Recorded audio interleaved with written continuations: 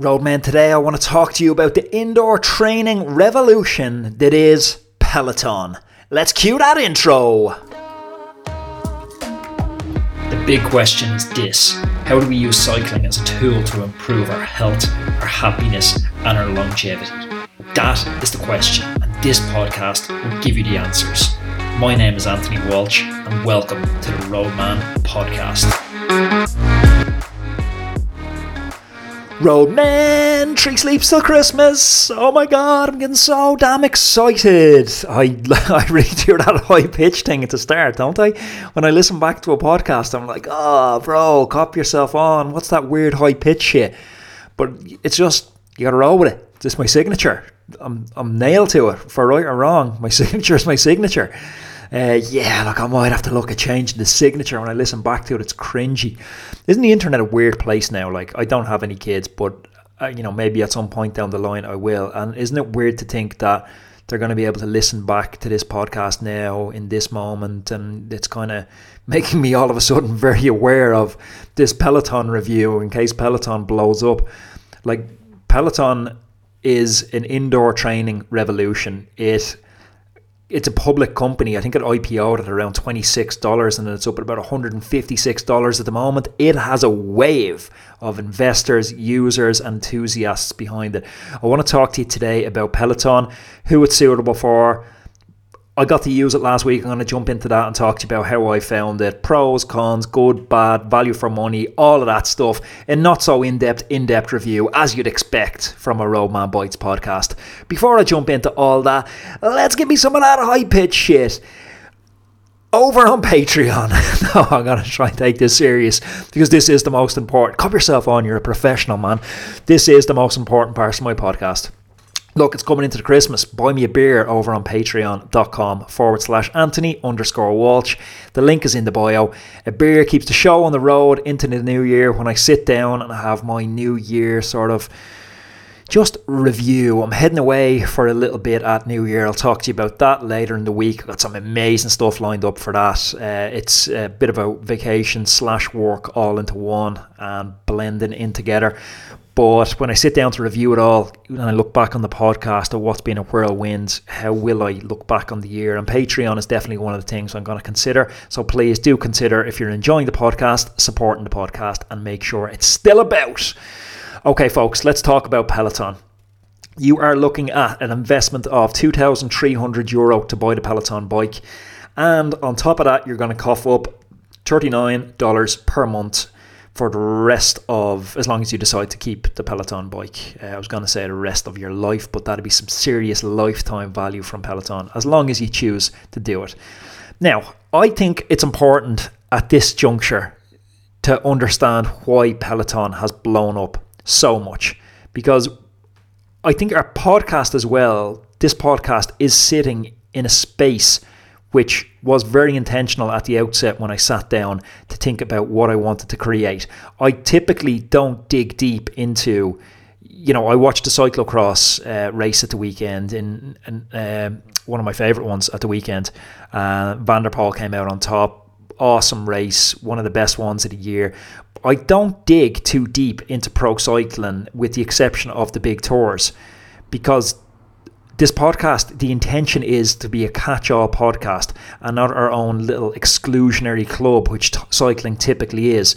Like, I've talked to the founders of companies, software companies in cycling, bike manufacturers in cycling, and the problem is all of these companies, they're playing a little game of musical chairs with users and the audience. There's the same audience. One year they're buying a Cervelo, the next year they're buying a Giant. One year they're using Training Peaks, the next year they're using Today's Plan. They're on Velocio now, they're on Rafa tomorrow. It's the same users. No one's grown. The market is staying the exact same. The total capitalization, money in the entire cycling ecosystem is the same. The distribution of that's just changing from one party to the next. That's because we're not bringing in new users. Now, I say that, I'm talking macro level. There's obviously new people joining the sport, but it's roughly, I would guess, on the same sort of scale that people are leaving the sport. So we haven't got this huge growing ecosystem in our sort of cycling elite side of it. I'm trying to differentiate, but there's not really a word from what I'm trying to say. We've got, if you think about the Pareto principle, that 80-20 principle, I think 80-20 is probably a fair division for, we have 20% and they're the elite guys. They have objectives in maybe multi-day sportifs like Haute Route, Mallorca 312 even. They're racers or they're aspiring racers, and they compete in events. They're serious. They know the difference between a SRAM E-Top and a Di2. They're serious elite guys. They're willing to spend over €3,000 on a bike, and they're riding it as many days as they can, and it comes on holidays with them all the time. That's our customer avatar for that 20% section. But we have a whole other world out there that I'm trying to make this podcast friendly to as well, and that's the 80%. That's the world of people who commute into work in the mornings. That's the world of people who pack Soul Cycle studios all across America and who throng into spin classes to do push-ups and all sorts of weird shit in their indoor cycling bikes. That's the 80%. That's the masses. And for a company like Peloton, that's where the money is. So when I'm given this review, that's what you need to think about, that this isn't the product for the 20%. This is the product for the 80%. And for the first time, a company has started to bridge that gap, the them and us gap. It started to bridge them, and it started to onboard new users across into our world. So what have they done, and how are they achieving this? Because that is, it's no small feat, and it's why they have that crazy soaring stock price and huge valuation. Even you look down to the pedals and the shoes. The pedals and shoes are both Peloton branded pedals and shoes, and they're clip-in pedals and shoes. And for this audience of people coming in to try cycling for the first time, this is potentially your first time ever using pedals and shoes. Now, I know it's something for a lot of you guys going, pedals and shoes, seriously? But that's a real thing. I remember crashing a lot at the start, and my girlfriend's only recently started, and I've had a couple of friends recently started and working with them getting started on pedals and shoes, and it's an obstacle and it's daunting, and it stops people coming across into our 20% elite world. And Peloton have introduced their own clip-in pedals and shoes on an indoor bike, which I think is a super move and really helps that transition coming across. Now, if you think about the bike is really a spin bike with a big flat screen, think an iMac, but touch screen on front of it. Super, super slick. Like next level slick from anything that's in the elite world. Our 20% world, the slickest stuff is kind of Zwift and Strava. Think way, way slicker if you haven't used it. But the bike is a pretty bog standard spin bike. And what's initially jumping on it straight away, one of the frustrations for me was it doesn't fit. It's wrong. I can lift the saddle up and down. The handlebar height goes up and down, but I can't move my stem. Like I'm fixed on one stem position, where it probably needed a dynamic stem like the new Wahoo Kicker indoor bikes. And it seems like that would have been a simple thing to add, very inexpensive. Not sure why they didn't do it. I'm sure they split tested this, and maybe there's a reason to cause more problems with setup for people. But when you jump into the interface, it's mainstream. This is Beyonce is teaching one of the classes. Like Beyonce, trust me, Beyonce is not in your weird virtual avatar Swift world. Beyonce is up on Peloton and she is teaching a class. And yeah, it's so slick. But the problem with it is you have so much choice when you go in there. You have all these different classes. You can choose from loads of instructors. They're all really good looking people. It's where the good looking people go to hang out. They're chilling. The good looking people all chilling together in the good looking bars. That's where they pull these people from, all lookers. And you go in there, but it's almost overwhelmed. I would compare it to going on to Netflix, and you know that feeling when you're coming home at the end of the day and you flick on Netflix and you're tired and you're like, oh fuck, what am I going to watch on Netflix? And you just end up spending like 20 minutes frustratingly flicking through, because Netflix have such a shit algorithm for suggesting relevant new content that you just end up flicking, watching 5 minutes of something, turning it off and reading a book. That feels a little bit like, I've only used it once, so maybe that's critical of it, but that feels a little bit like what's going on. And it struck me that It needs to be less like Netflix movie and more when you're in like Narcos season 2, episode 2. Then you turn on Netflix. You know, next up it's Narcos season 2, episode 3, episode 4. Boom, boom, boom. It needs to be more like that I'm on a track, that I'm on a rail, that I'm starting out in one place and it's bringing me to a destination. Because when I get onto Peloton, as putting myself into the boots of the 80% here, when I get onto Peloton, I'm looking for an outcome. And my outcome is most likely I'm looking to lose fat, I'm looking to be fitter. Now, there's no outcome. It's just kind of, it's passing the time. It's getting fitter, but am I getting fitter? What metric am I using to judge if I'm getting fitter or not? And that'd be one of my criticisms of it. But largely that's just a criticism of this whole space, that we're not really on any track moving towards something, moving towards a goal. And the reason that that's a very difficult proposition to solve is because it's really hard to keep us on track, because the templated tracks, like with these type video courses, they don't do enough to understand the nuances of everybody's individualities. So maybe I'm a shift worker, maybe I'm after picking up an injury 2 sessions in, maybe I was out on the piss last night because it's coming onto Christmas and now I'm dehydrated.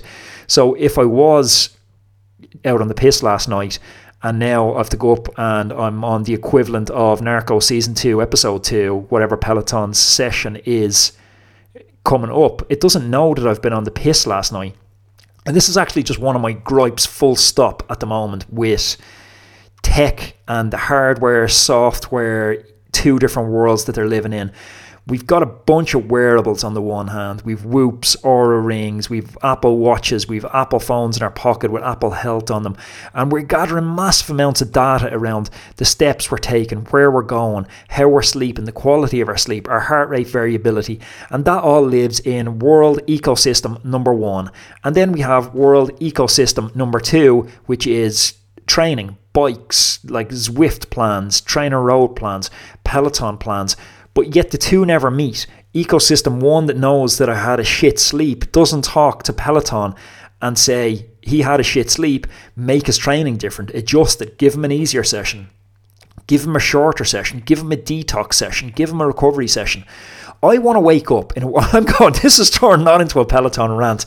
This has turned into just an overall mission statement of this new connected utopian ecosystem that I want to live in. I want to wake up. I want my Whoop band that tracks my sleep on my wrist to talk to my Peloton bike and know that I had a shit ton of beers last night and I slept crap and I'm stressed out of my bracket because I'm after missing deadlines in work. I want Peloton to know, and I want it to log on, and I want it to suggest for me, you need to do this meditation session first thing in the morning because your heart rate variability is on the wrong side of where it should be. You need to do a meditation session, and then you're going to do this core session. You're going to get the cortisol levels down, and then we're going to give you all these feel good hormones and you're going to feel great for the rest of the day. That's the connected ecosystem I want to live in. In summary, Peloton, that was a wild review. Send this one on to Peloton. I've gone in all sorts of weird directions. In summary, look, Peloton is a great, great gadget. It's not a substitute for your power meter and your training plan. It's not for that 20% world. If you have somebody who's looking to get into cycling, Peloton, I think, is something that's going to onboard a lot of new people in our world. The inquisitive mind eventually is going to get to a peak with Peloton and think, I need more. I need to understand. Even one example of it is they have a power meter and they've gone to the bother of displaying power on the screen, but the power meter is vastly inaccurate. Like, I've my own built-in power meter in my legs at this stage from riding with power for the last decade, and I know what 200 watts feels like without looking at my power meter. I know what 400 watts feels like without looking at my power meter. On the Peloton, I'm riding at a pace which I could sustain for maybe 4 minutes. I would say I was riding at 470, 480 watts, and it's hard, and I know it's hard from experience, and I look down and it's like 180 to 200 watts. Like, it's the power meter's way off, which in itself isn't a huge problem as long as it's consistent, but it's a problem when you step into the world of peer comparison, where if you look at the average power you're generating on the Peloton machine, and then you're starting to cross into the elite world and you Google, what power is Roglic doing for a 25-minute time trial, you see and go, holy shit, how's he holding 460 watts for 25 minutes? I can't hold that for 15 seconds. And you start comparing one to the other and you think it's hopeless. It's not hopeless, because those two are just comparing apples and oranges, but they're both called watts, unfortunately. This was an in-depth, not so in-depth review of Peloton, which would have been way better suited to video, but you know what? I'm a podcaster these days. Folks, I'm back again tomorrow. Continue that countdown to Christmas. Chat to you tomorrow. Hey everybody, it's Anthony again. Really quick, I want to invite you to join arguably the best thing I've ever put out inside the Roadman community. It's a challenge. It's a challenge called the 14-Day Kickstart Challenge. So regardless of where your fitness is at right now, this is going to be the catalyst for making you faster and making you leaner. I've created this challenge to take the guesswork out of everything. It's 14 days of training plans regardless of what your level is. There's masters, beginner, advanced. There's meal plans, shopping list, and even a video course holding your hand and talking you through it all.